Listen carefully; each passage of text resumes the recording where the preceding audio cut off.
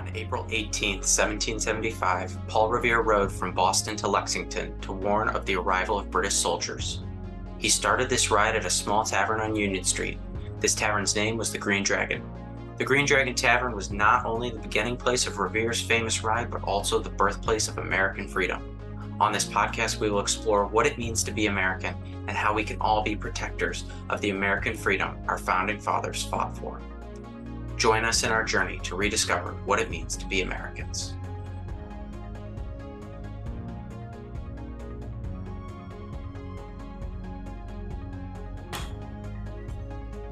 Hi guys, and welcome back to another episode of the Green Dragon Podcast. I'm your host, Aiden.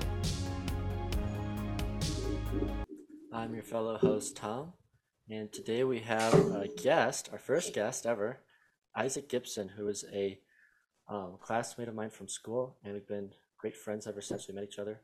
And we got to talking and thought it'd be great to get onto the podcast together. So, welcome, Isaac.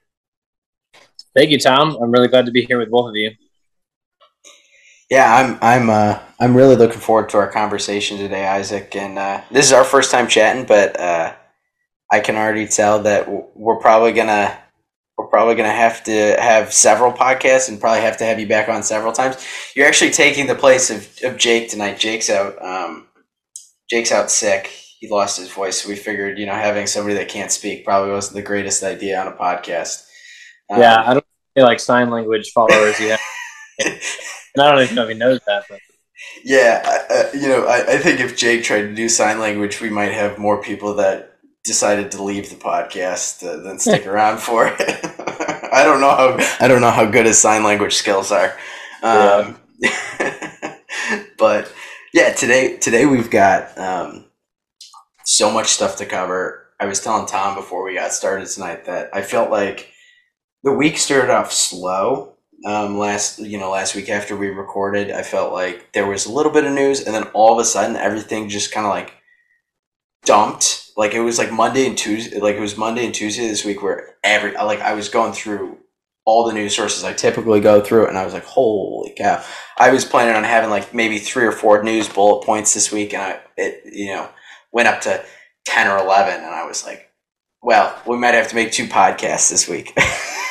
just to cover everything. Really? But the main topic and the reason we got Isaac on is we wanted to cover the topic of the transgender issue and the epidemic. Yeah, that's a better word for it. Yeah, the transgender epidemic not only in the U.S. but also I think as in the world as a whole, but I think we'll focus more on the U.S. because it seems to be a particularly prominent issue that's discussed here in the U.S., especially in the current political climate we're in. So yeah, I think if you're up for it, we'll get started with some current news, and then feel free to chime in, and then we'll jump right into our main topic for today. Sounds great. All right, so guys, the first thing I wanted to bring up today, and we'll start with domestic news. Like we always start with domestic, and then we kind of go over to world news. But the news headline that kind of gave me the most laughs, I guess, which is sometimes rare to come across. Most of the time I just shake my head in disappointment when it comes to news, especially nowadays.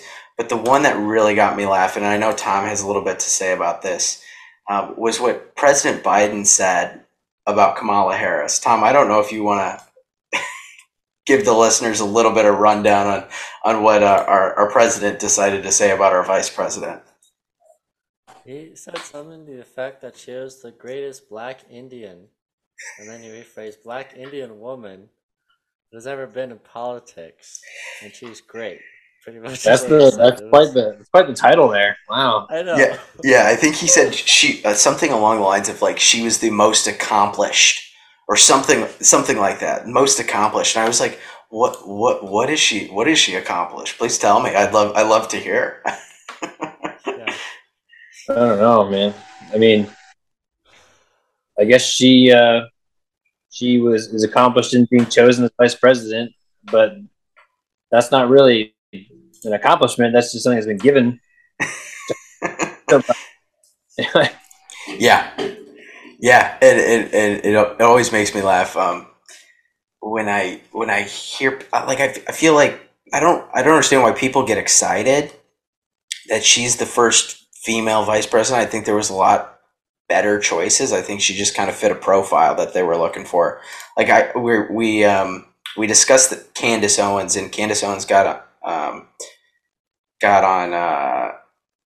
she's on the Real Daily Wire. I think she would have been a far better choice as a female vice president, or Tulsi Gabbard, and that was another one we talked about on the podcast. I think both of those women are far better qualified, definitely much better spoken. I mean, Kamala got up and gave an address in South Korea and said North Korea is one of our greatest allies and has been for a while. So of course, yeah. Would have been a better vice president, I mean, just like in general, because obviously not for the Democrats, but sure. I'm just saying, yeah, absolutely. I'm saying for the people in general. I think, yeah. I don't think the Democratic Party would have chosen either of them, Candace or Tulsi Gabbard. But it is what it. The thing kind of rocks my cradle in the wrong way is they make statements like, "Oh, she's the most accomplished," or when everyone makes statements like, "This is the most accomplished person in their field," like you can say that all day long, but unless you actually have hard facts for that, it's like you're just spewing out nonsense, really. Like I could say that sentence to anyone about anything, but if I don't have to back it up, it's like, what are you talking about? Like, what is? I mean, despite like, aside from the fact that she is black and Indian, so to however he says it, like, what has she done besides being a black woman that has actually like made her accomplish anything? You know what I'm saying? Yeah, no, absolutely. I think actions definitely speak louder than words, and there's a whole lot of words going on, not a lot of action, especially from. I mean, has she done anything? I mean, really, since she's become vice president, other than receiving the title of vice president, I can't name one thing she's done. Besides make a fool of herself. She's been able to go through 3 speechwriters. I know that, but that's really about it. It's probably because those speechwriters didn't know how to repeat their sentences very well. You're probably good for the people. Do the good thing for the people, which is good. Like, they weren't writing those things first, so yeah. I don't know how to read. I can't say it 7 times. Yeah. I mean, it's just I feel like I feel disappointed. I feel disappointed in our ability to choose leaders that are capable of making even small decisions. I mean, it really is. It's telling of where our society is these days, that we can elect somebody that really doesn't have or shouldn't be in a position like that. They really have no business being there. I mean, there's obviously a lot of different factors behind that. It's not like people just kind of like, chose Biden to be the leader because, he was a very popular person or the Democratic Party has anything really to offer. It's all about pushing ideologies, and there is nothing easier for a populace to absorb than a really trending ideology. And for the left, it was, anything going from like the BLM movement to transgender to saving the planet, all of these huge topics that like people just soak that up and they focus on that. It doesn't really matter who's in charge of making policy to get those ideologies confirmed. They just need someone to do it. And so like so many people are just so willing to be like, just put anybody in office that shares these ideologies because they just want to see those things completed. And that's what we're seeing right now with Biden, especially, is that he is so much more focused on, um, you know, providing gender affirming care for underage and like very underage kids who have no idea what's going on, rather than deal with these threats that are foreign and domestic, especially like with our border war across the seas. Like it's kind of it's kind of crazy. And I saw on Tom's list of topics tonight the ESGs, the topic of ESGs, and I think a lot of it has to do with that. Um, a lot of companies lobbying politicians to promote policies that encourage these ESG programs for all these corporate businesses in America, that forcing their CEOs to implant these protocols for environment. What is it? Environment. I can't remember the acronym. Environment, Security, social, security. yeah. And what's it again, Tom? It's like environmental social governance. And governance is the last one. Yeah. So I mean, and there's a lot of money to be found in that, because if you can fine people, tax people if they don't follow those things, it all kind of comes back full circle to the leadership. And you can really see it if you kind of take a step back and kind of look at everything. Like it's pretty crazy. But that was a very general overview. But Yeah, absolutely. I think it's frustrating to see the focus put on a lot of these quote woke issues when there's bigger issues at play, especially when it comes to our national security too. I know you touched on that a little bit, but when we have infiltration from the Chinese government, to the extent that it is in our country right now, as far as their surveillance on us, and there's countless examples of their espionage. Actually, this week, one of the things I highlighted was the DOJ actually charged 2 Chinese intelligence officers with attempting to interfere with the prosecution of a significant Chinese telecommunications company. And this was a issue that we discussed in one of our first podcasts, I think. But with a lot of these Chinese telecommunications companies, they were bringing over cellular, towers and satellites to. They were setting them up and putting them in areas, and essentially stealing sensitive information off those towers. And they were putting them up essentially for free, just because these companies are owned by the Chinese government. They're operated by the Chinese government. They're funded by the Chinese government, the CCP. So they're able to, come in and set up, 500 cellular towers for free, because they know they'll be able to gain sensitive information. They'll be able to steal intelligence. They'll be able to steal information. That's what they're in the business of. But yeah, apparently these 2 intelligence officers were caught trying to bribe. I think it was. I could be wrong on this. I think they were trying to bribe some government officials into letting this telecommunications company off. So it's interesting to see. This is just one case, but if this is one case, there has to be hundreds of others like this case, where we're seeing probably not only the Chinese, but also the Russian government, Indian government. We have, at this point, we have so many enemies, and we don't even really realize it. We're just kind of, I feel like we're letting people walk all over us currently. As far as our policies go, but it is interesting to see this focus of the public drawn away from big issues like that are national security issues that really affect us and our long-term safety as citizens, and put towards issues like critical race theory, transgenderism, all all these kind of woke issues.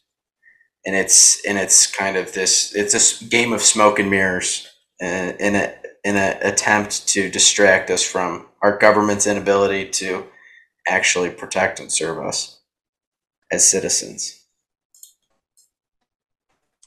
Yeah. I don't know if you guys ever watched the show, but it kind of reminds me of this Game of Thrones. It's like the same idea where we're trying to go for the same power. Mm-hmm.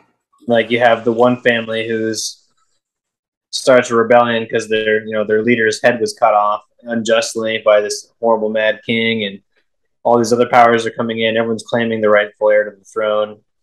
And there's a kind of madness that gets instilled. You can kind of feel from the TV show, like all the characters have this kind of madness that's built into their veins from this whole thing going on. And that's what it kind of feels like now. It's like there's this kind of madness spreading throughout the world with this balance of powers that is trying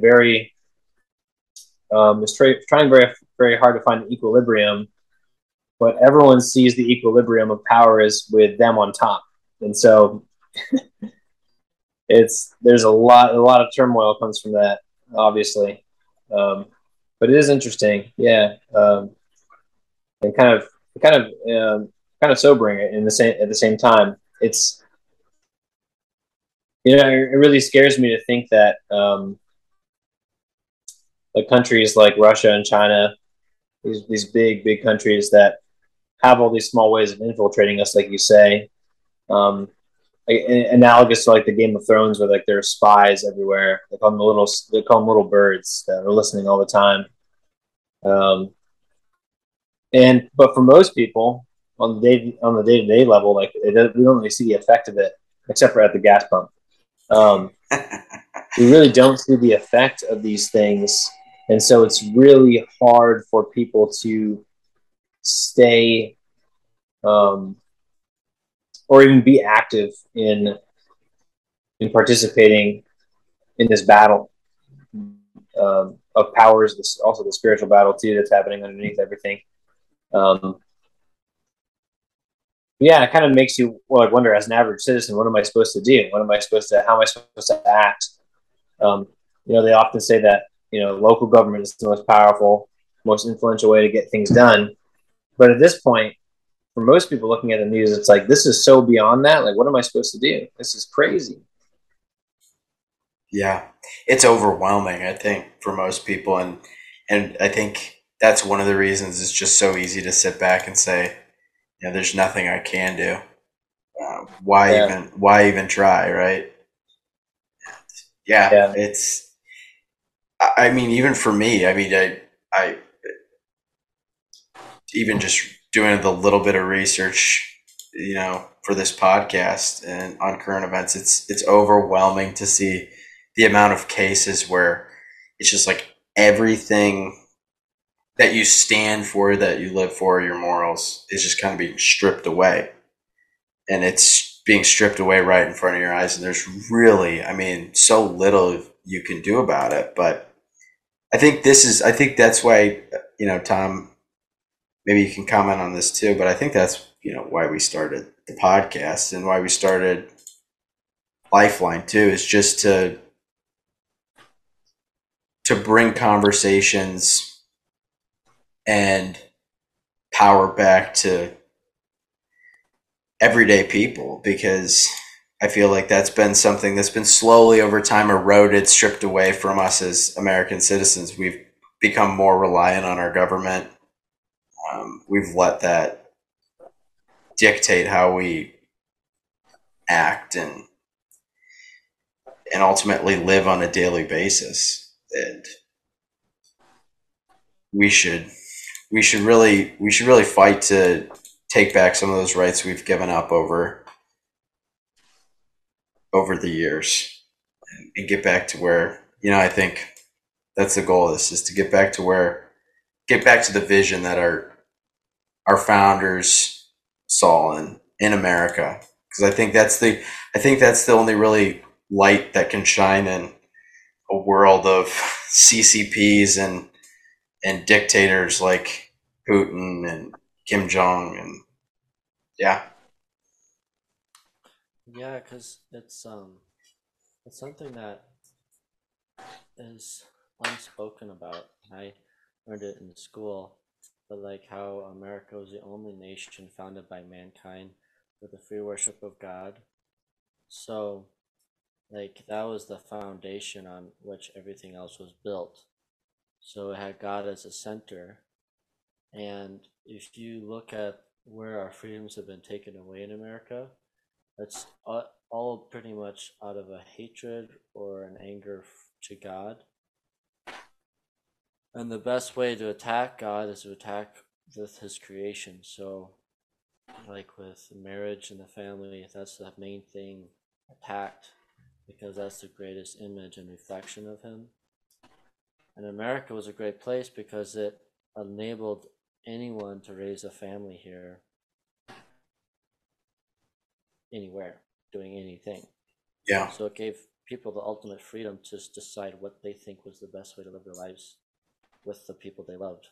And so when you see like all this terrible stuff happening, it's essentially them trying to take away that fundamental freedom of having a family. Yeah. I think that's really well said. And I think that has a lot to do with our main topic today. You mentioned that a lot of the things that are going on today are done out of almost a hatred or spite for God or to God. And I think one of the most precious things that God gives us is the human body. We're made in the image and likeness of God.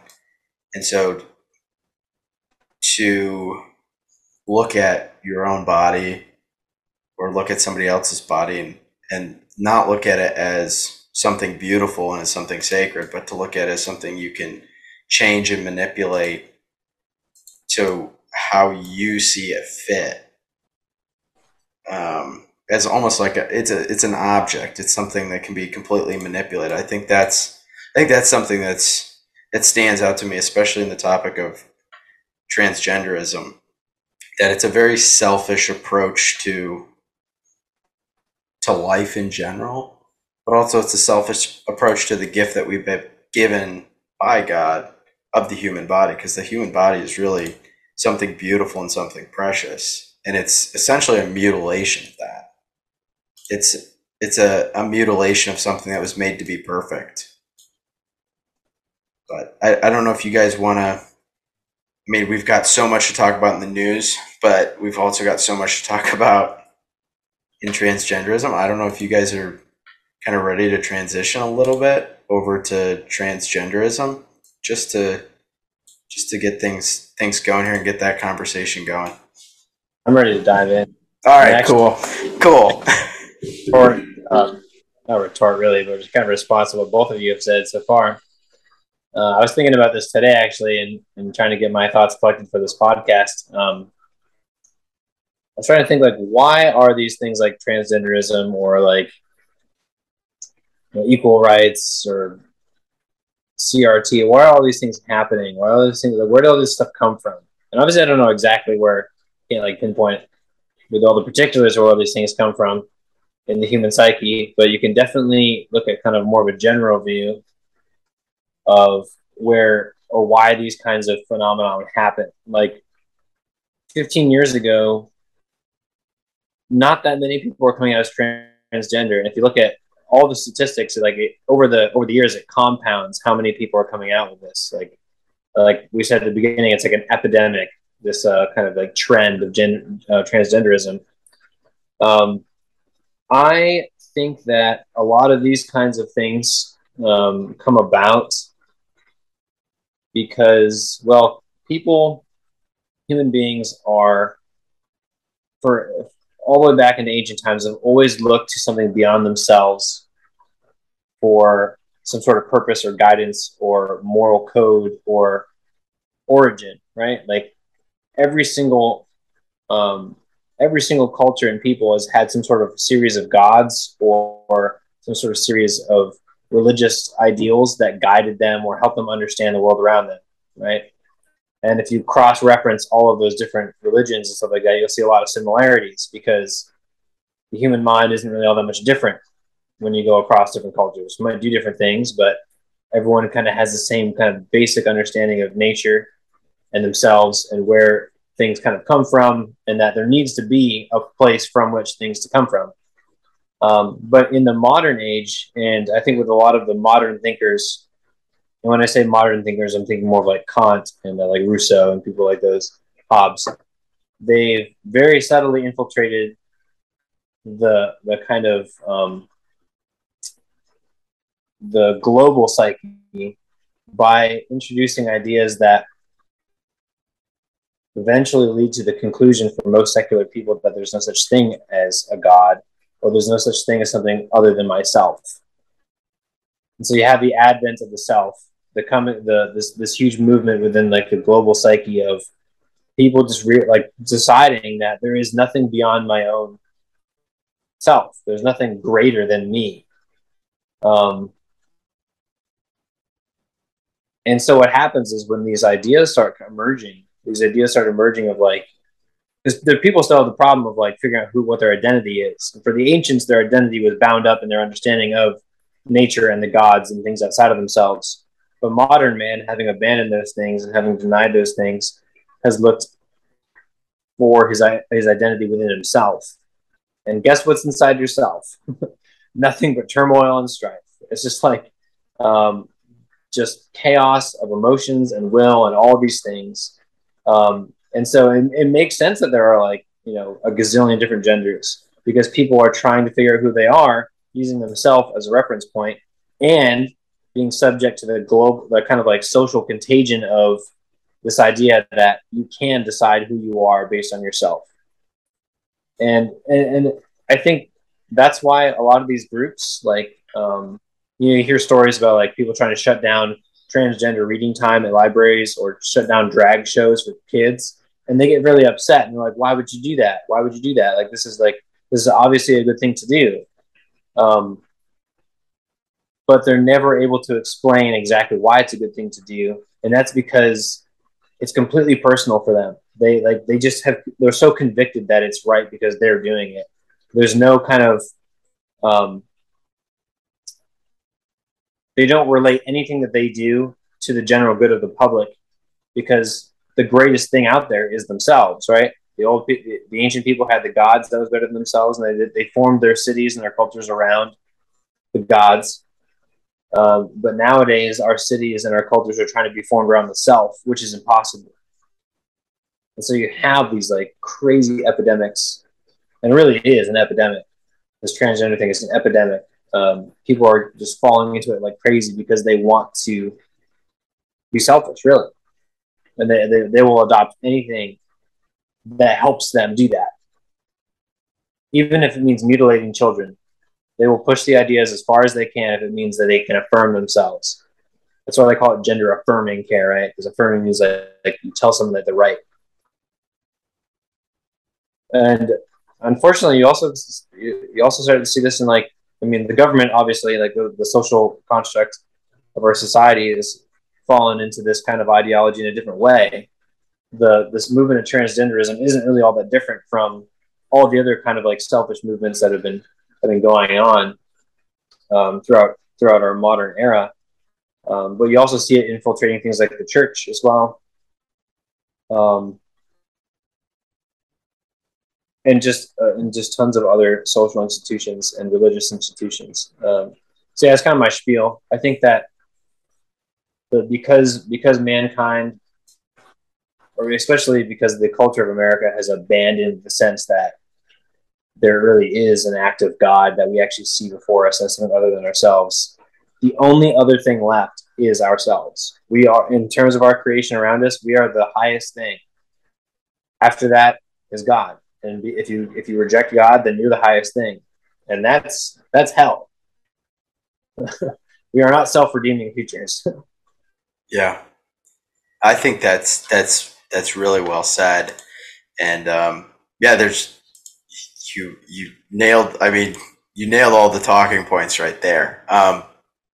I've got a couple things that just really stood out to me that you said, and I think one of those things is this idea that we've, as a society, completely rejected God. We've made ourselves God. And one thing I think,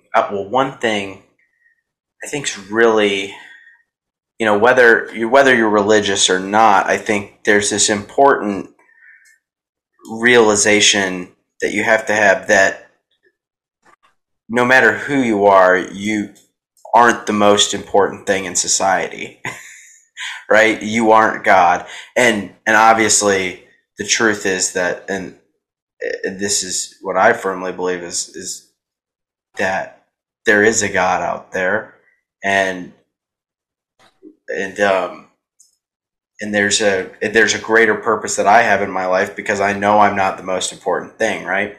And I think one podcast that really, a comment that was made in Jordan Peterson's podcast with Abigail Schreier on this topic, was that he commented on this idea of identity and these people that are claiming what their identity is. And he said, identity is not who you think and feel you are, not only who you think and feel you are, but also what your use is or what your purpose is in society. And I think that has a lot. I think that has a lot of meaning to what you're saying there. And he says it more in a secular term, but I think it gives this idea of a greater purpose in life, other than yourself, outside of yourself. Yeah. And yeah, and I think that's, at least for me, when I was thinking about this idea, I was like, well, what's the disconnect? Where have we gone as a society, right? That has caused us to get to this point where we're saying, I know what's right, I know what's wrong, I know what truth is. I can define truth. And I think that's a really dangerous thing, because I think if you're so arrogant to say that I know what truth is, you're essentially claiming that, like you said, you are God. You know what's best. And that idea of knowing what truth is allows you to be able to say to the rest of society, you don't know what truth is. I know what truth is.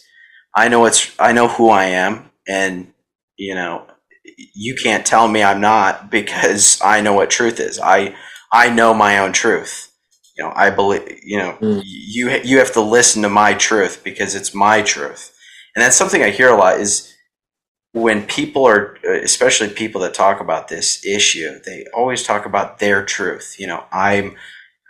I'm a woman because it's my, I feel that it's my truth. It's where I feel like I belong. Well, that's great and all, but to be fair, there's psychopaths that out there that think that killing people is is their truth, right? Yeah. And I think most sane people would agree that killing other people is not a truth that we should affirm. It's not a truth. So there is truth. There should be this idea of what's right, what's wrong, and there is a truth. But when you become so arrogant to say that I know what truth is, that's when I think you start to see this, I think, erosion of everything moral. I think all morality kind of falls to the wayside.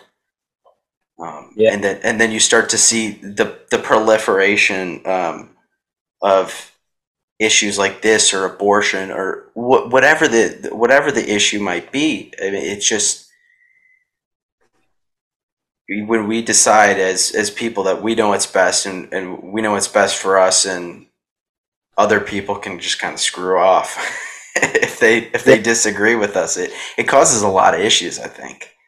Yeah, I thought you said that very well. And just a couple of things that I thought about when you were saying that was, I mean, kind of looking at these problems, you kind of imagine, like, how on earth are people so crazy that they actually believe these things? Like, how do they get to this point?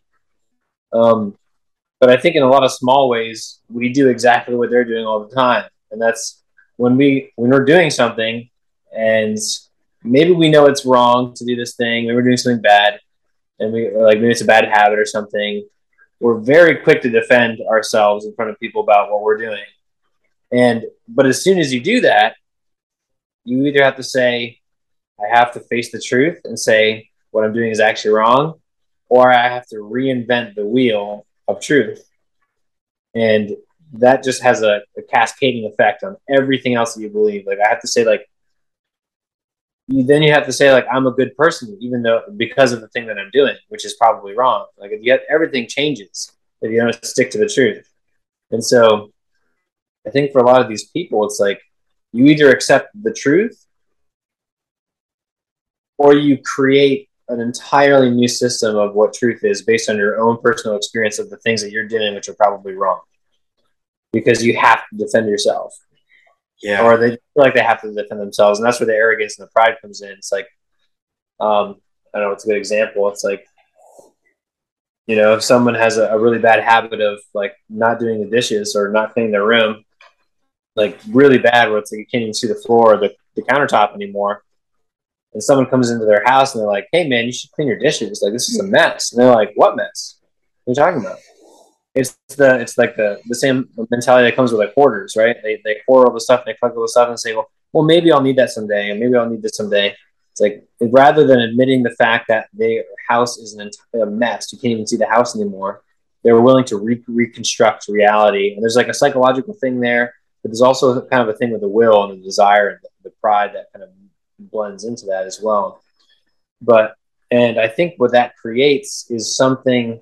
I was thinking about this earlier when you were talking. And I know Tom will know this really well. I don't know how much classical education you've had, but the stuff that we're seeing out in society right now really reminds me of the way that different people act towards each other, like with the transgender stuff, the CRT, the Black Lives Matter, all these crazy things that are going on. It really reminds me about how the gods acted towards each other in like Greek myths. Yes. Like they're arrogant, petty, super selfish. There's not a single god in the Greek myths that is actually caring or loving of the other one. They're just like they're the epitomes of these selfish, like petty bastards. and like they just fight for what they think is right. And they all have their favorite humans that they're going for, and they're like, I want this human to succeed, and the other god's like, no, I want that human to succeed. And like they're just pitted against each other all the time. And because they really can't see each other in a sense. They don't really understand each other. And because they only understand themselves.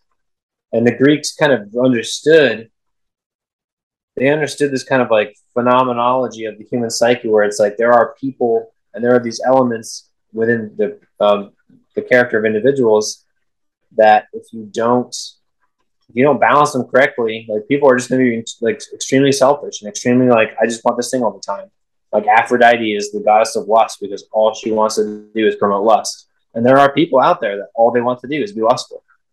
And they just fight with each other constantly. It kind of reminds me of like what's happening nowadays with like these transgender people that they think they're doing something really right by indoctrinating kids and having, genitalia chopped off their bodies. And they're like, what we're doing is right and no one can argue with us.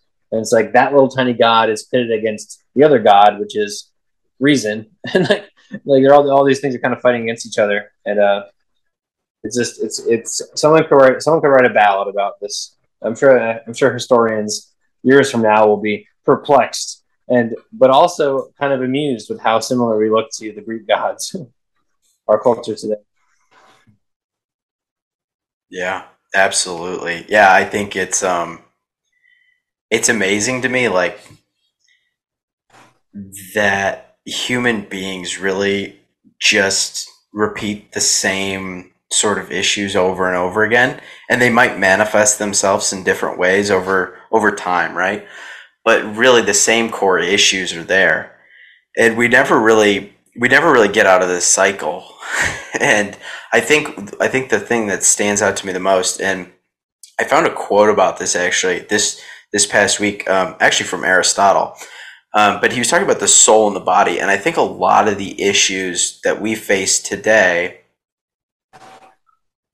are a direct result of the deterioration of the soul and of like this moral compass that we have. And he was talking about how the soul and the body are essentially one. They react sympathetically on one another. And I'll read the quote real quick because I thought it was a really interesting quote. And I think it has, I was thinking about it and I was like, this has a lot of implications for what we're seeing today with the, whether it's the mutilation of the human body or the objectification of the human body, whatever it might be. And I think there's this direct correlation between the erosion of the soul and the erosion of our, I guess the best word for it is the erosion of our, the way we look at the human body. And so Aristotle says, the soul and the body, I suggest, reacting sympathetically upon each other. A change in the state of the soul produces a change in the shape of the body, and conversely, a change in the shape of the body produces a change in the state of the soul. And I thought this was really interesting because, when I think about somebody that's really disciplined, has a strong moral compass, you typically don't see those people as, I always think of somebody that's very disciplined, not only mentally but physically as well. I think a lot of times I think of like an athlete, and this is kind of where my mind goes. You've got this person that's got a very disciplined mental state, but also very disciplined, and it shows through their body, right?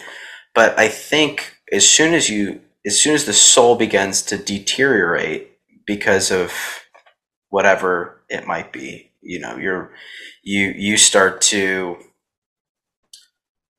become lazy in one thing, and that just leads to the next thing, and eventually you get to this point where the body is completely deteriorated to the point where you hate your own body because you hate who you are deep down in your soul, right?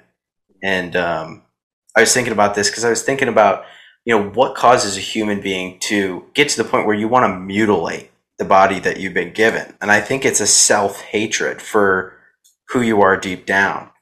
And that's found in your soul. So it's a complete deterioration of the soul, complete self-hatred of the soul that results in, at least the way I see it, a complete rejection of the form, the physical form of the soul, essentially, because the soul and the body are in a sense one.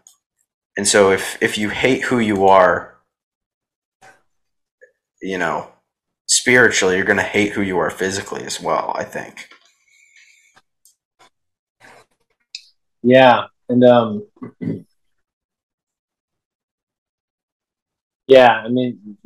body always wars against, or is always battling against the intellect, right? It's always trying to just be satisfied however it can. And it's up to the intellect, it's up to the will to direct the body towards its better self, right? The body just wants to eat the donut. But the mind knows that if the body eats the donut too many times, there's gonna be a lot more body, and it's not gonna be good body. Yeah. It's kind of amazing. It's kind of I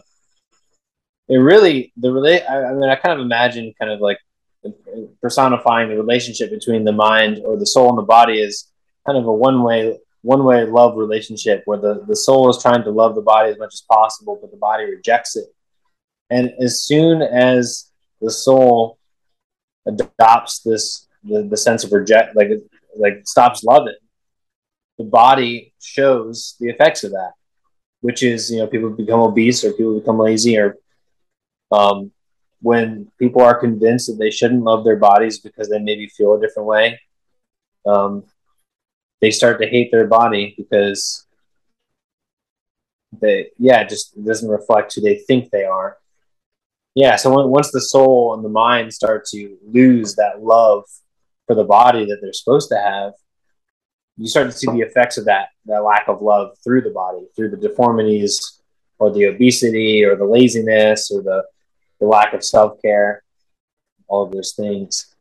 And it's also just, I just think this is incredible in kind of a phenomenological way, I guess, maybe, that when the soul is hurting,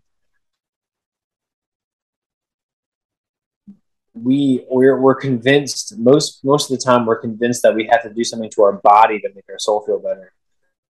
And so people will take to, eating disorders, or drinking too much, or smoking too much, or doing other crazy things to try to make their soul feel better, or mutilating their body, changing it to make their soul feel better.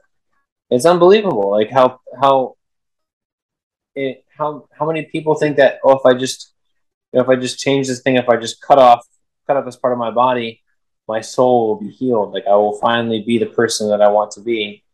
It's like, don't you understand that the part of you that is wanting to do something, the part of you that is thinking about wanting to do something, isn't your body, it's your soul.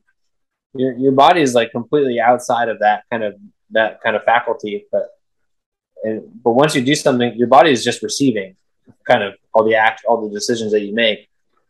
As soon as you do that to your body, it's done. You can't change it, and you didn't actually fix anything because you can't cut part of your soul out or replace. You can't transplant part of your soul. So yeah, I don't know. That quote from Aristotle is really,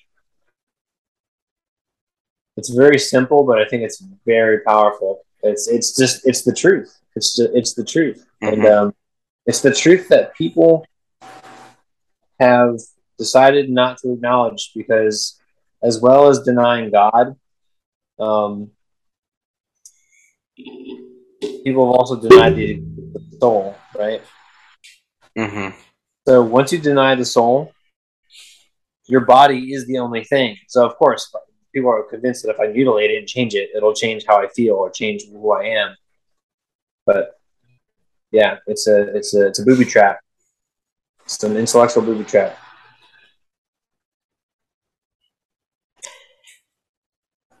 Yeah. I think when I look at the vast majority of people that go through these gender changes, most of the time they already go into these gender changes unhappy with something in their life, whether it's feeling like they're a misfit in society or just looking for a way to, quote, find themselves. Mm. I think I think a lot of it comes nowadays, we're told, if you're a misfit, if you're trying to, you haven't found yourself, maybe, it's pushed on social media, it's pushed through our peers, whatever it might be, it's pushed that, oh, well, maybe you just, haven't found the gender you're supposed to be. We've made this a gender issue. And really it's an issue that the human person, I feel like, has been dealing with since the beginning of time, finding yourself. And we've just decided it's recently that it's more of a gender issue, because it's an easy cop out. It's an easy thing to say, well, you don't feel like you found your purpose, your meaning in life. And less and less people are finding that today, because we've changed what purpose and meaning is. But you're having trouble finding your purpose and meaning in life, where you fit in society, where you fit in with everybody else. It's probably just because you're not in the right body, you're not the right gender. And it's an easy thing in theory to change for somebody. They'd be like, oh, well, I'll just go through this gender, hormone replacement therapy, whatever it might be. Okay. Yeah. Oh yeah. Sorry. Affirmative care. Yeah, but it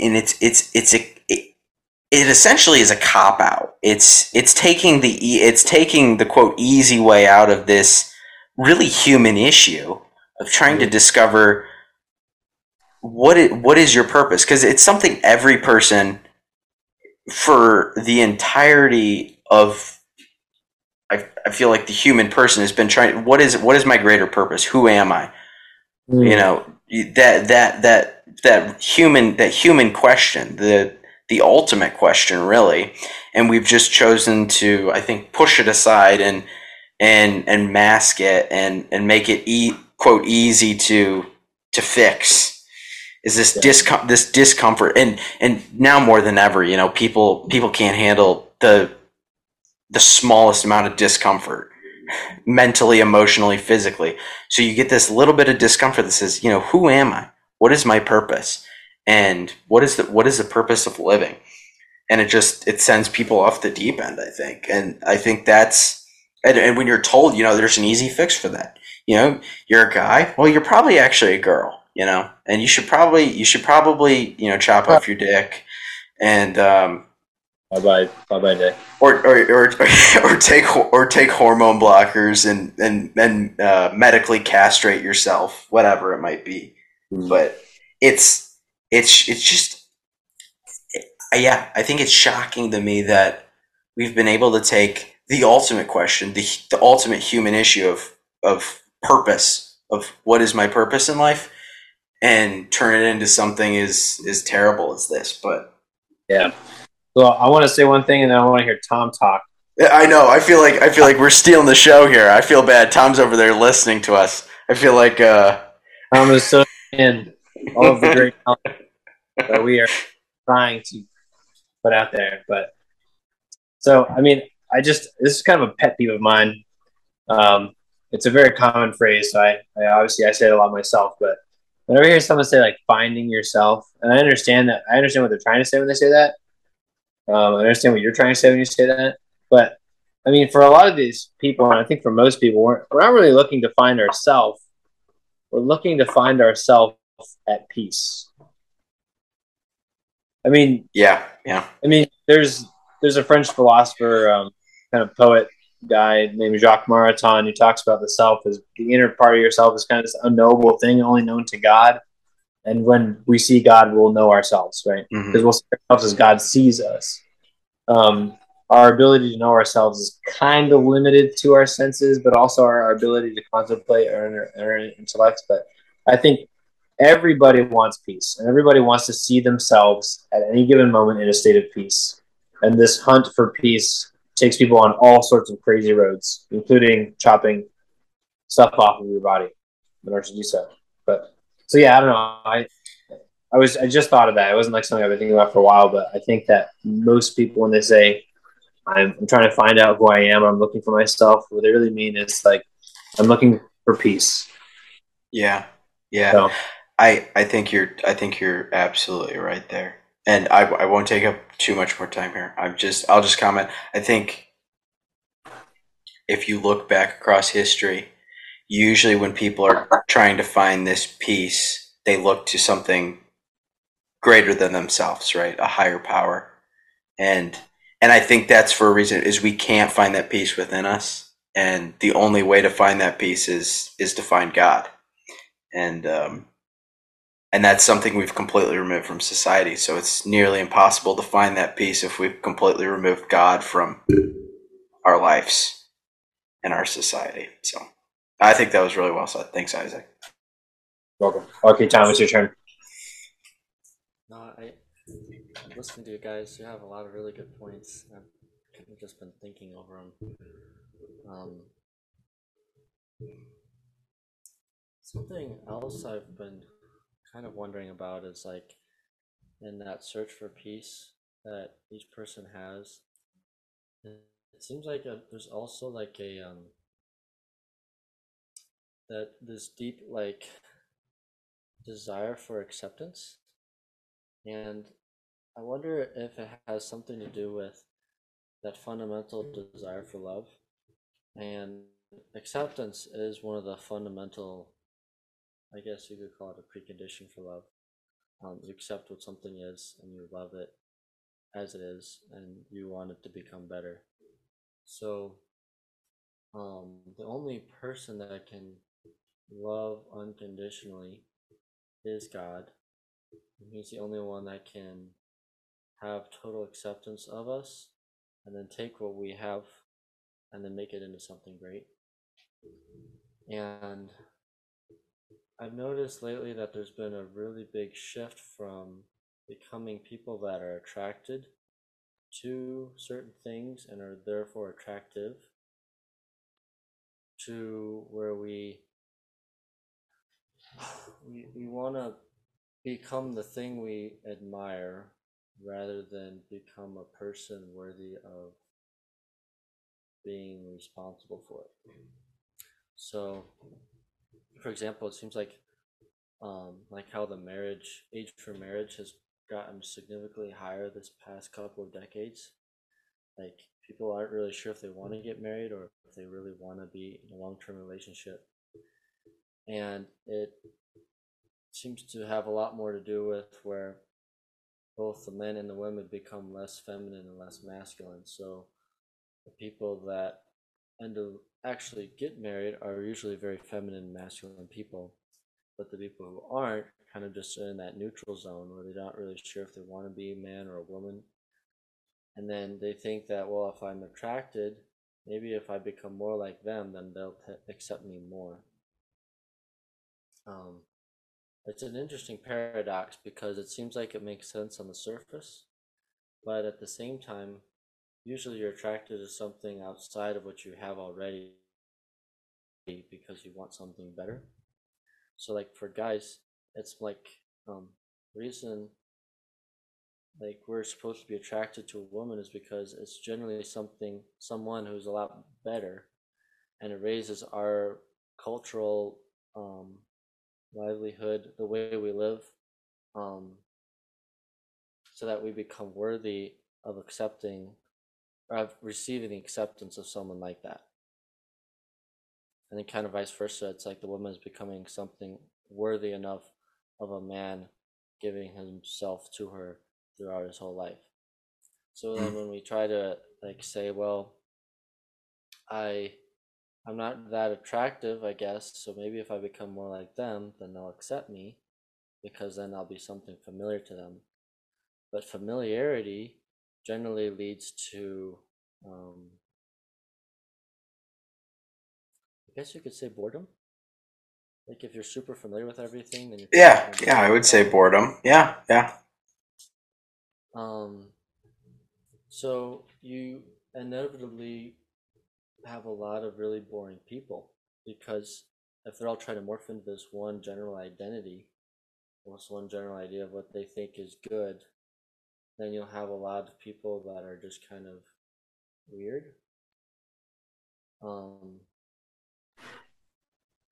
and I think you see where the people like try to blend into the crowd, like they want to fit in, but then they're like, well, I'm fitting in too much. I have to do something really weird to get attention now because I fit in so much.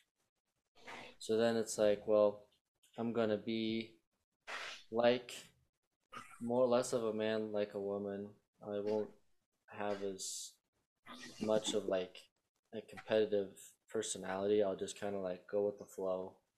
It's kind of like a difference, like guys are usually much more harder in games, like intense, like want to have a real challenge where women are more like accepting to just like see what things are happening, like just talk to people. But then they're like, okay, I'm more like a woman, but then I need to be something different because I can't just be a woman. I need to be something that'll catch people's attention now as like being more like a woman. So then they like do something weird with their clothing, and it seems like it escalates more and more into this like I have to do something drastic and crazy to get people's attention now to be accepted again. It's so interesting because it's like the thing they're looking for fundamentally is to being accepted. But to be accepted, you have to be a person who's going out beyond yourself to find Hmm. interesting things. Hmm. Yeah, I think that's interesting. When I was listening to that podcast with Jordan Peterson and Abigail Schreier, one of the things mentioned was that most of these young girls that were going through these gender changes hadn't experienced any sort of relationship with an opposite sex in any romantic, way, and whether it's just dating or something like that. But they hadn't experienced any of. Most of them hadn't experienced a relationship with um, a man or I mean, they're younger, so a boy, But still, I think that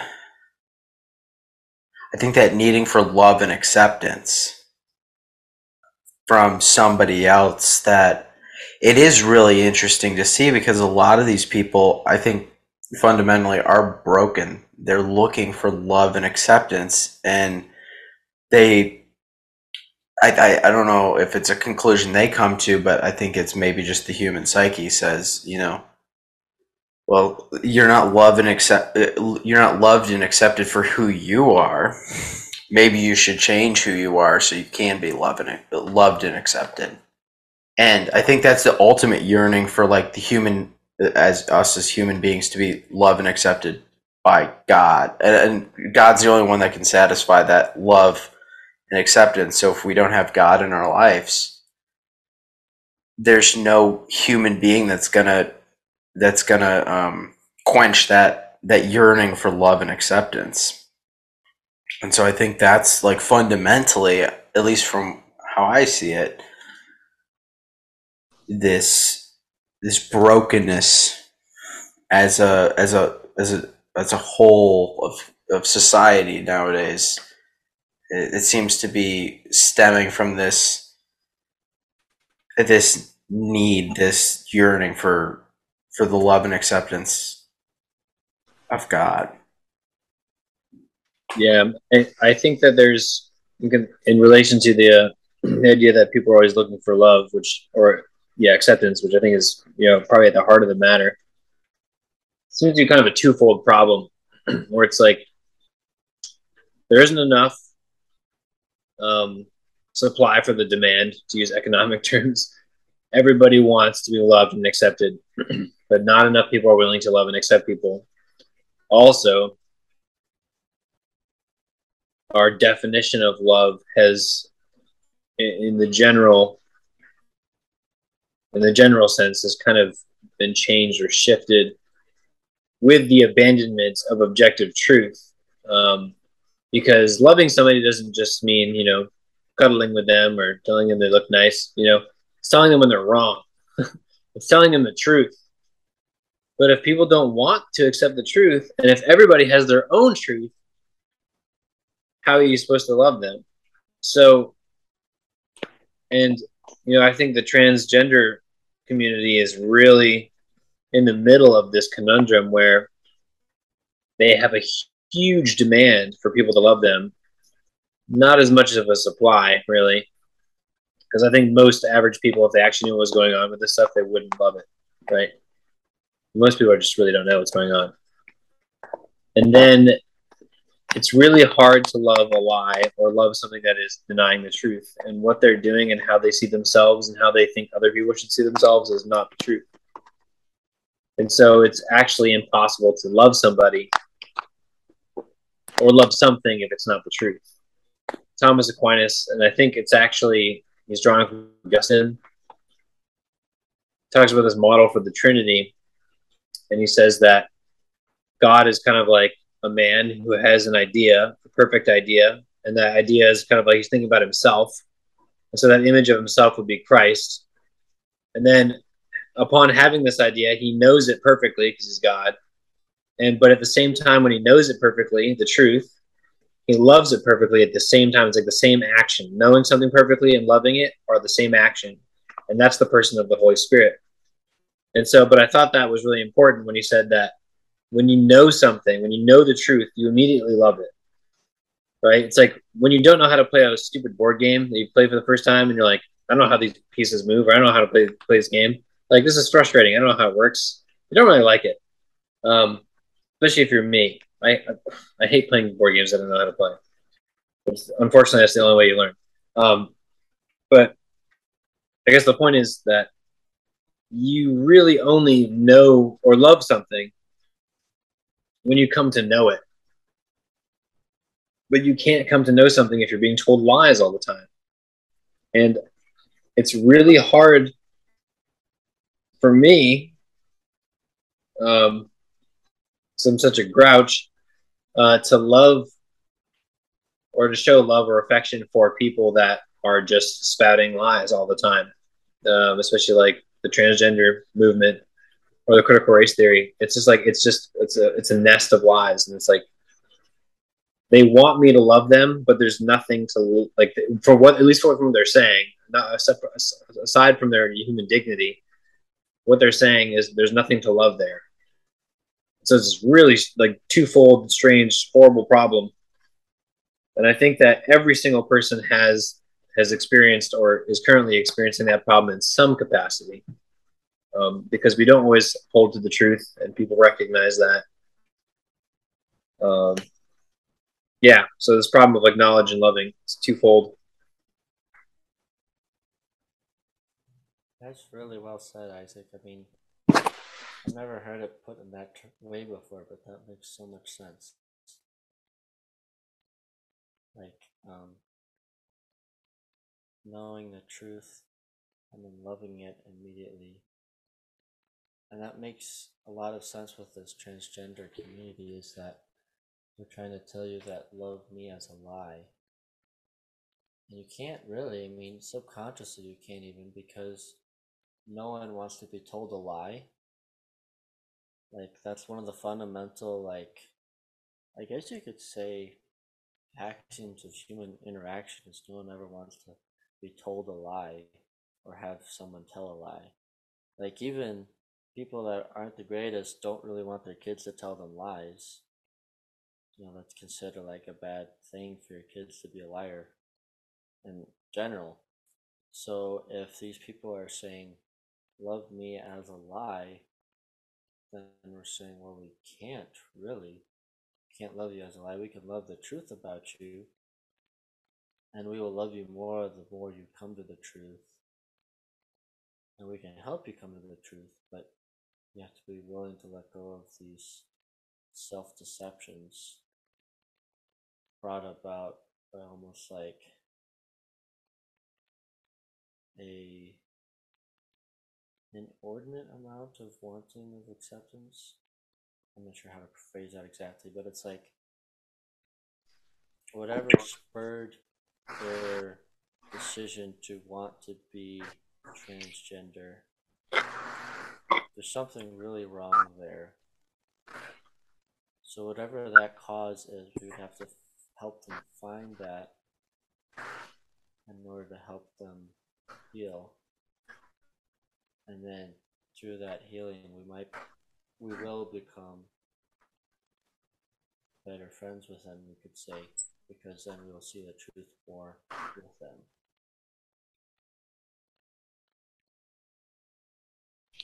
I think one other sorry, my camera's off. Very good. One other way of looking at it too is that the object of love is being, right? The object of love is something that exists. You can't love something that doesn't exist. And what these people are trying to promote about themselves and what they want us to think about them is something that doesn't exist. There's no such thing as, well, there's no such thing as multiple like genders besides, or I shouldn't even say the word gender because that's like not even the right word. They kind of made that up. There's no such thing as multiple sexes beyond male and female. They're trying to make us believe that there is.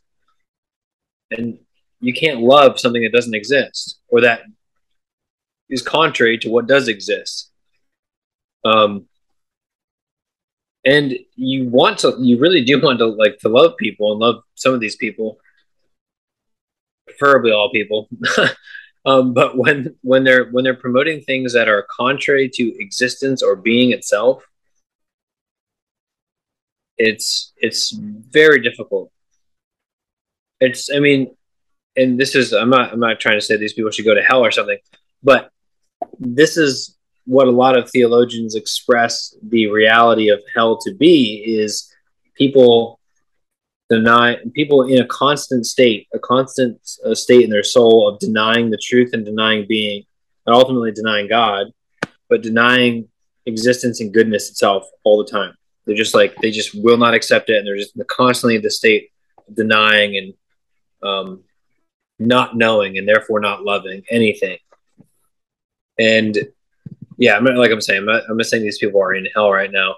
They might be in something very similar to it, but yeah, it's just, and and you can see how chaotic their lives are because, and how our lives are becoming because of all this. Like because they've decided to deny being in reality.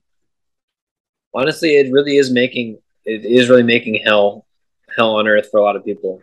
Like all these poor kids, um, all these poor young girls that are being sucked into this ideology and just hating themselves for the rest of their lives. I think, have both of you seen the Matt Walsh documentary, What is a Woman? Yeah, I was telling Tom I saw the preview. I've seen some clips from it, but I haven't actually watched it. But it's on my list of things to watch because I think a lot of the things. I mean, just the basic premise: what is a woman? Asking people what is a woman, and most of these people can't even give an adequate answer. But it really, yeah, it. I watched the clip with the I forget her name. She was a gender affirming physician, and just the apps. I mean, she was like, I hate to put it in crude terms, but like an absolute crackpot. I mean, she was off the wall. I mean, some of the things she was saying, she wouldn't even deny there's no Santa Claus. I mean, like this lady was absolutely crazy. She couldn't.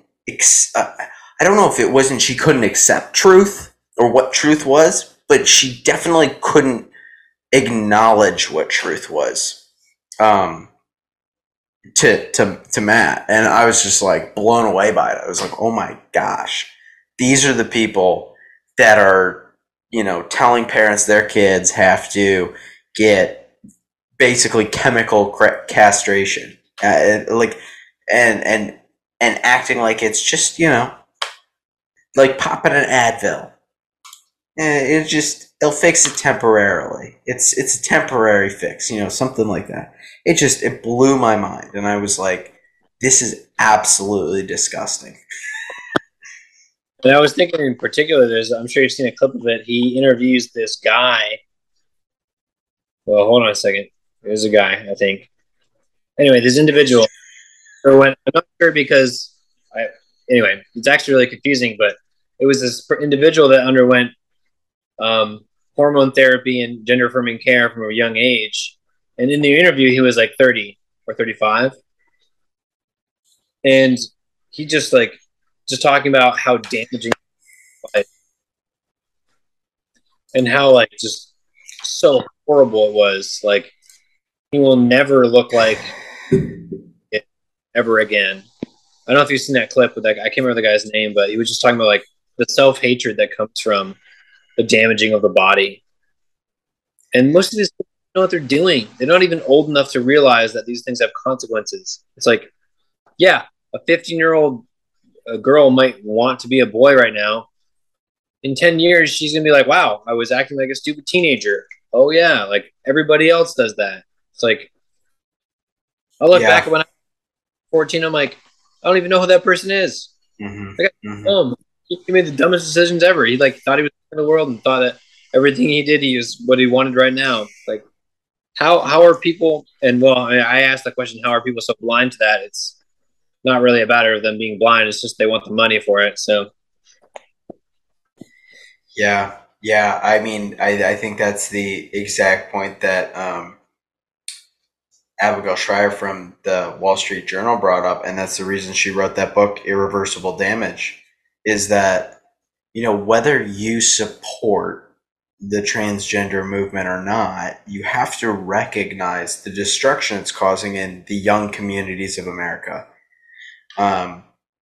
especially among young girls. Is this? I mean, when people don't understand, like when you use terms like hormone blockers, these pills that they give kids. These things aren't just a temporary. They don't put a pause like that gender affirming therapist. She liked to use that. She wouldn't accept the fact of that these hormone blockers actually essentially act as a chemical castration. Some of which are actually used to cast or essentially chemically castrate sex offenders.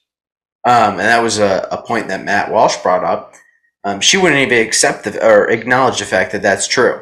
these aren't something, these pills, these treatments that they give these kids that are, not old enough to consent. They're not of consenting age. And if you have any sort of brain, I think that you could say that a kid that isn't able to consent to having sex probably shouldn't be able to consent to having their body altered for the rest of their lives. I don't think that should be a contentious issue. I think that should be pretty straightforward for most common sense people. But regardless of that, I think the fact that these these drugs, these treatments that they're administering to these kids are completely irreversible is just absolutely devastating when you're talking about kids that, like you said, 14, 15 years old, they don't know what they want. I didn't know what I wanted at 14, 15 years old. Shoot. I mean, I don't even know what I wanted at 14 or 15. I can't even think back. I know it probably wasn't something good. I'll be honest with you. I mean, I don't know about you guys, but at 14 or 15, I probably wanted to do something stupid. I just when I was I mean, this is probably not the worst thing I could possibly do when I was 14, but me and my older brothers used to like jump on the train and ride. I mean, I guess it's not that bad, but It could it could be a like, lot. It could be a lot worse. but yeah, we just like jump on this train because we're like, oh, this is a great idea. And then we won't get caught. This isn't like a dangerous thing to do. 14 years old. Like, Yeah. And I think that was the point that if I'm gonna actually look it up right now, but when Matt Walsh was talking to that lady that was a gender affirming therapist, he brought up the point. He's like, "Well, a 3-year-old believes in Santa Claus. Does that mean Santa Claus is real?" And she wouldn't acknowledge that like 3, 4, 5, 6 year old knows what's right, wrong, true, not true. is truth. Yeah, what is truth exactly? And it's this idea that we can, each individual person can define what truth is, and truth is whatever they think it is. It's left up to their imagination. It's this crazy um it's this crazy idea. I mean, it's just insane. I it blows my mind. I watched that and I honestly I got through it, but at first I thought I wasn't going to be able to get through the clip because it was just so absurd. I was like, I can't believe there is somebody that claims to be a like a physician that is claiming these things. I mean, it's just absolutely incredible. I mean, it's incredible. It's ridiculous.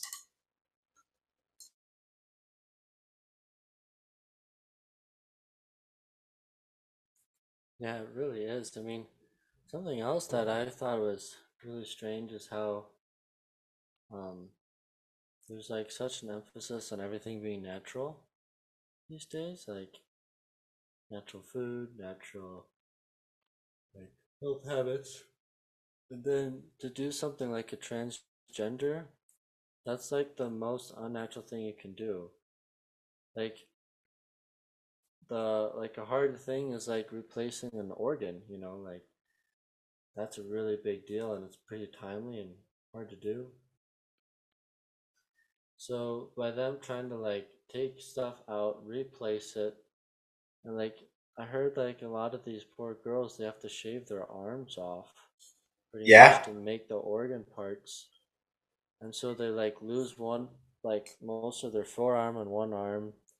Then it goes on and they have to do like hip surgeries and they have to do shoulder surgeries and then like their faces are being contorted and it's like how in the world is this natural and okay to do when a lot of people say like gas from cars is dangerous to breathe. It's like, well,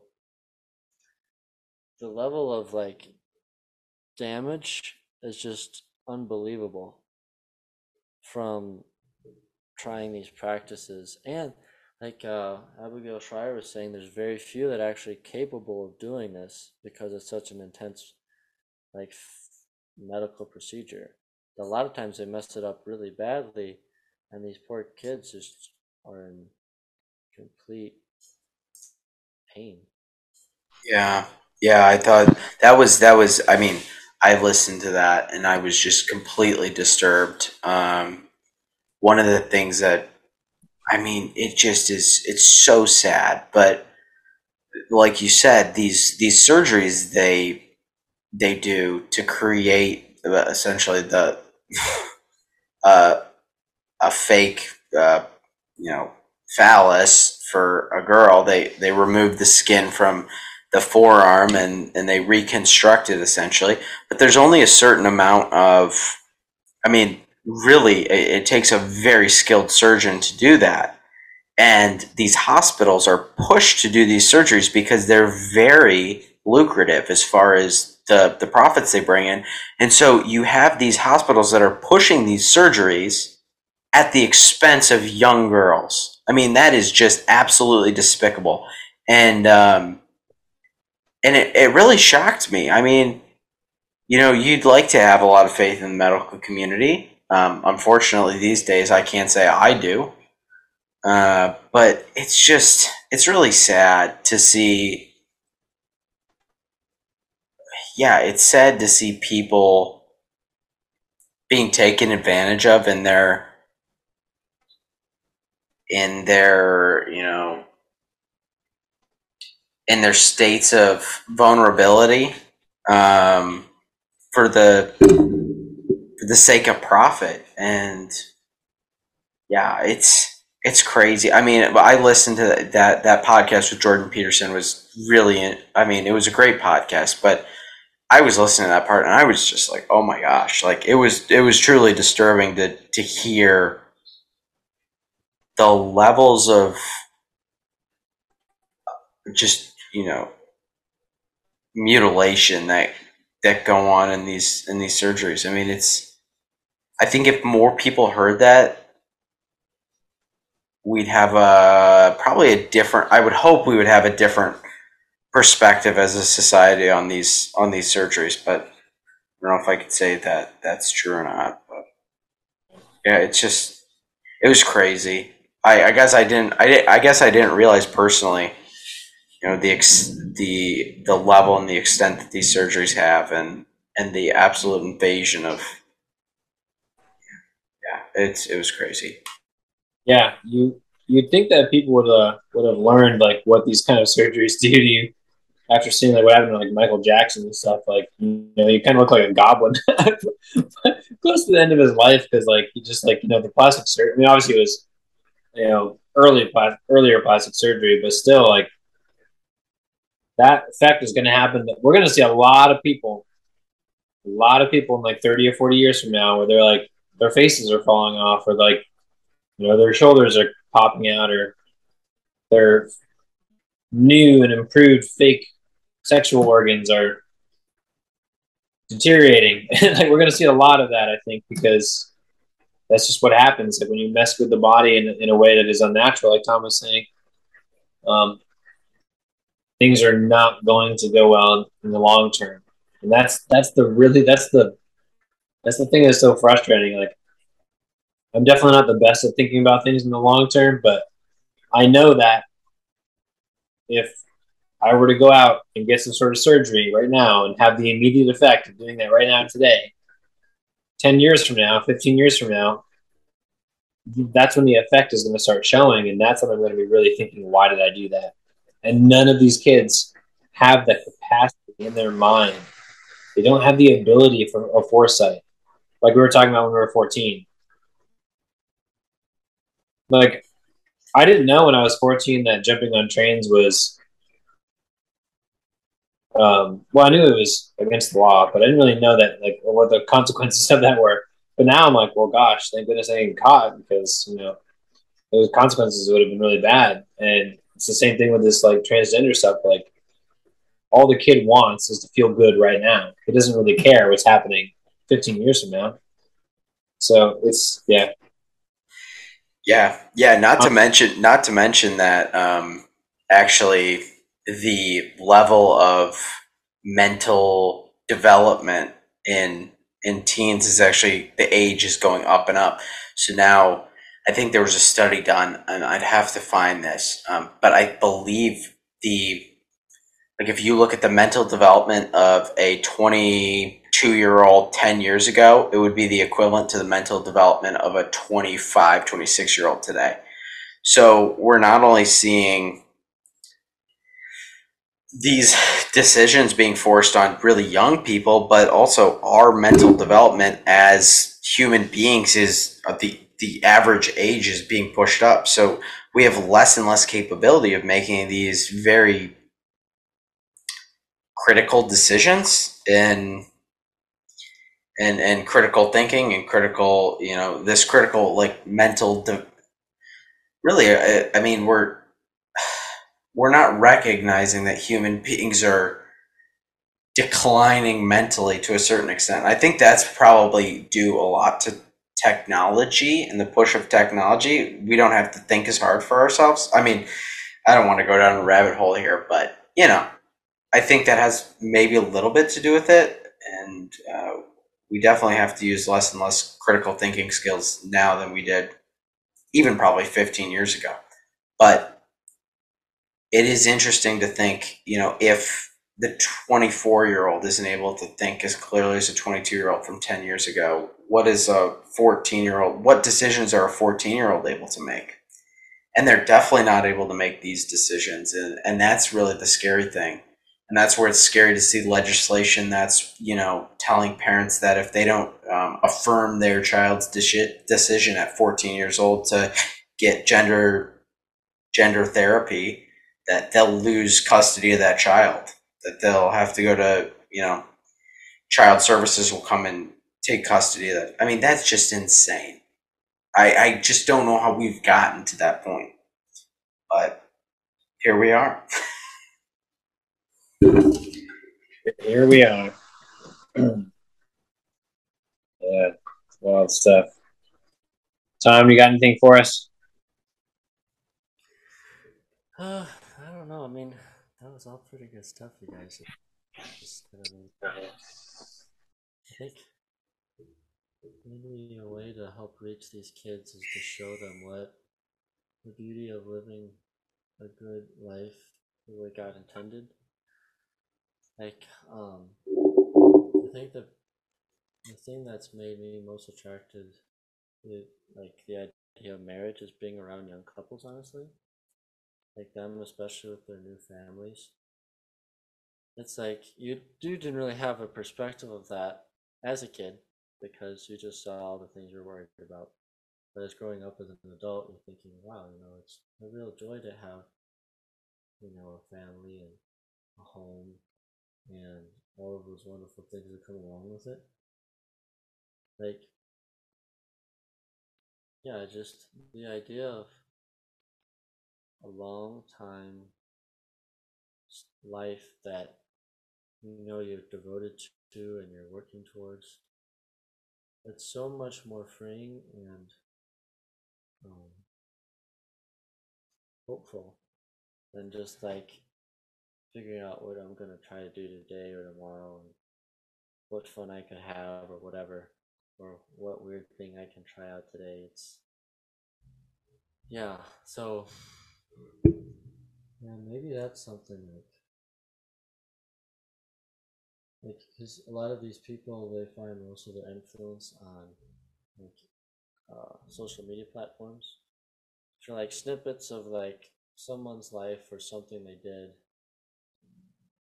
You just see a reel of all these different people's lives, and then they think that they have to compare their everyday life to like these hyper reels, and then they're like, well, I can't really live up to that, and so they kind of fall into a depression and things. But yeah, I just been thinking about that a little bit. Of like, how do you show people what a good life looks like outside of, and maybe we could go inside of those mediums, but that was just something I was thinking about when you guys were talking.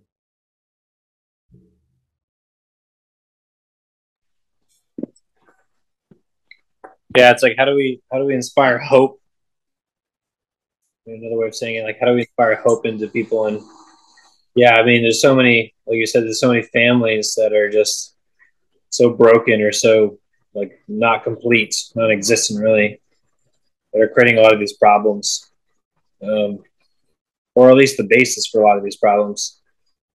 And yeah, I think a lot of people have kind of given up hope on having good families or having good like community life, and so they delve into the life of the self and all the desires of the self. I think it's a big problem.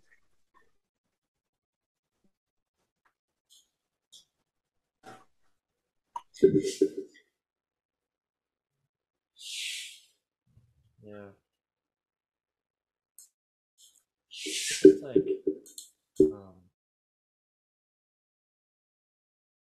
I wonder too if it had a lot of, like, the reason why this has spiked so rapidly so quickly was all the isolation that's been around for the past couple of years. Because that was something else that Peterson and Frey were talking about, was how most of these girls that are doing this sort of stuff, they aren't really around many people, and they don't really have many external influences besides media. So it almost seems like it would have to come through like just true human interaction that brings about a change of heart. Yeah. Yeah, I think it's probably especially difficult when you're, especially now with this, I like to call it the social media generation, when your main form of interaction is through this kind of fake, phony platform that you really only see whatever someone wants to share, and a lot of the time, I feel like that's something that's completely manufactured. It's a highlight reel in some aspects, and I think if that's your main form of interaction with other people, I think that can be extremely damaging to your psyche, and to have to deal with that on a daily basis, I'm sure is extremely difficult. I mean, I try to limit myself as much as possible from that, but I can't imagine the pressure there is for young people in their teens today to be a part of those platforms, but also to deal with the challenges and the struggles that come with those platforms. Because, I mean, really, social media is a pretty toxic place most of the time.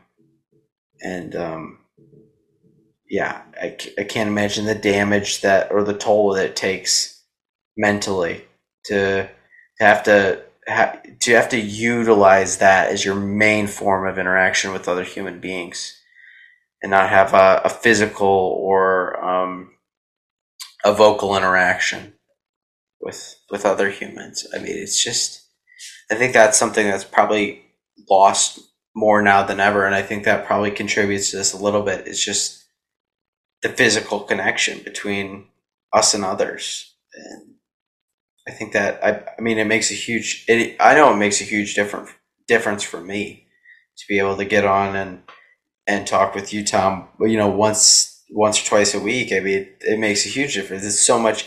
There's so much more meaning behind the conversation than just a text message, right? It's getting on and seeing a face or hearing a voice. I think that makes a huge difference.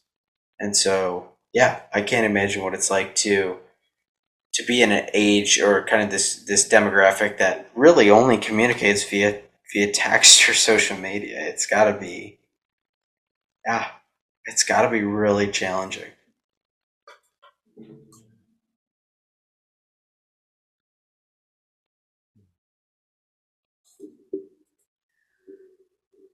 But yeah, I think I don't know how you guys are feeling, but I feel like we've maybe talked ourselves into a lull here, and I think there's probably plenty to cover if we want to come back next week and chat about these issues. But I think this was a really great conversation. I really enjoyed it. So thanks, Yeah, guys, thanks, Isaac. I really appreciate you coming on tonight and sharing your thoughts and ideas. And I think Tom, I mean, I won't speak for both of us, but I really, really enjoyed this conversation. I think it was a really good one, and I'd be more than happy to continue it next week if we have the chance. I would love to do. Yeah. Awesome. Well, guys, I'll close this out, but yeah, thanks again. I think this week to all our listeners, if you wanna find any of the links for the topics we talked about, I'll link those all in the comments below on both YouTube, Spotify. But you can also go check out our Instagram page, Green Dragon Podcast on Instagram. You'll see some of the news links on our highlight reel for the world news and the domestic news. But most importantly this week, I think it's something that I'll try to take into this week is to try to be a more empathetic person to those around me, to try to really understand where people are coming from. But yeah, be safe this week. Be a good neighbor, be a good person, but most importantly, stay true to your thoughts, stay true to your morals, and be a good American. God bless you all, and have a great night.